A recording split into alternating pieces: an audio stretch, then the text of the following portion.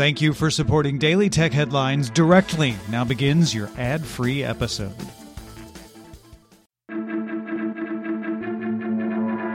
These are the Daily Tech Headlines for Thursday, July 4th, 2019. I'm Rich Straffolino. A new report from Apple analyst Ming-Chi Kuo claims that Apple will move away from the butterfly keyboard switch mechanism with the refreshed MacBook Air coming out later this year, and then later to the MacBook Pro in 2020. The new keyboards will be based on scissor switches, which will offer better key travel and durability, but not be as thin as the outgoing design. The Australian Competition and Consumer Commission filed a lawsuit against Samsung over advertisements that show the company's Galaxy phones being used in swimming pools and the ocean. The commission claims the phones could not stand up to all types of water as demonstrated in the ads, and that Samsung has refused to honor warranty claims from resulting water damage. If found liable, Samsung could face a fine of up to 10 million Australian dollars per ad, or up to 10% of annual turnover. The Third U.S. Circuit Court of Appeals in Philadelphia reversed a lower court ruling and ruled that Amazon can be held liable for products sold by third parties on its site. In the opinion, Circuit Judge Jane Richards Roth wrote that Amazon enables third-party vendors to conceal themselves from the customer, leaving customers injured by defective products with no direct recourse to the third-party vendor. Liability for defective products is generally governed by state law, so this ruling reflects the court's interpretation for Pennsylvania specifically. The UK's Competition and Markets Authority launched an investigation into how Google and Facebook are collecting and using personal data in online ads. The investigation will focus on if giving personal data to advertisers in exchange for payment is producing good outcomes for consumers, if there has been any abuses of personal data, and if consumers are able to control how their data is being used. An independent report from the UK's Treasury Department last year found that the UK's ad market is dominated by two players and suffers from a lack of transparency. Alphabet subsidiary Waymo received a 3-year permit from the California Public Utilities Commission to participate in the state's autonomous vehicle passenger service pilot program. As part of the program, Waymo may not charge passengers for rides, and a safety driver is required. Waymo becomes the 4th company to join the pilot program, joining Zoox, AutoX Technologies, and Pony AI.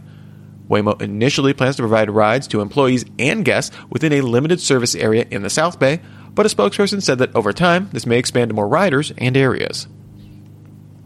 Chinese ride-hailing giant DTH Chuxing announced it has removed 300,000 drivers that didn't meet its safety standards. This comes as part of a safety overhaul for the company, following 2 fatal passenger incidents in 2018. The company is also adding 9,000 customer service reps on 24/7 standby to answer passenger and driver questions. DTH said it receives over 300,000 service calls a day, about 1.7% of which involve safety concerns. Sources tell Recode that Walmart's e-commerce division projects a $1 billion loss in 2019 on revenue of between $21 and $22 billion. The division, led by Jet.com founder and CEO Mark Lowry, who came over when Walmart acquired the company, is reportedly under pressure to cut losses, with plans to sell the online clothing label ModCloth, which was acquired by Walmart for $50 million in 2017. Walmart's e-commerce market share increased to 4.7% this year, making up 5% of Walmart's U.S. business. Bloomberg reports that Broadcom is in advanced talks to acquire the security stalwart Symantec. The Financial Times reports that the potential acquisition price could be around $15 billion. Symantec is the largest vendor of cybersecurity software with over $4 billion in sales. This would be Broadcom's second major software acquisition, after acquiring CA Technologies in 2018 for just under $19 billion.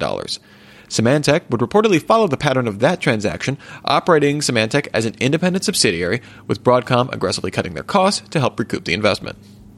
And finally, YouTube updated its list of content examples that fall under its harmful and dangerous content policy, now listing extremely dangerous challenges, violent events, eating disorders, and instructional hacking and phishing as examples. The company further clarified that this doesn't represent a change in policy per se, and that it still includes an exemption for videos whose primary purpose is educational, documentary, scientific, or artistic. For more discussion of the tech news of the day, subscribe to Daily Tech News Show at dailytechnewsshow.com. And remember, you can find show notes here and links to all of these headlines there as well. Thanks for listening. We'll talk to you next time. And from all of us here at Daily Tech Headlines, remember, have a super sparkly day.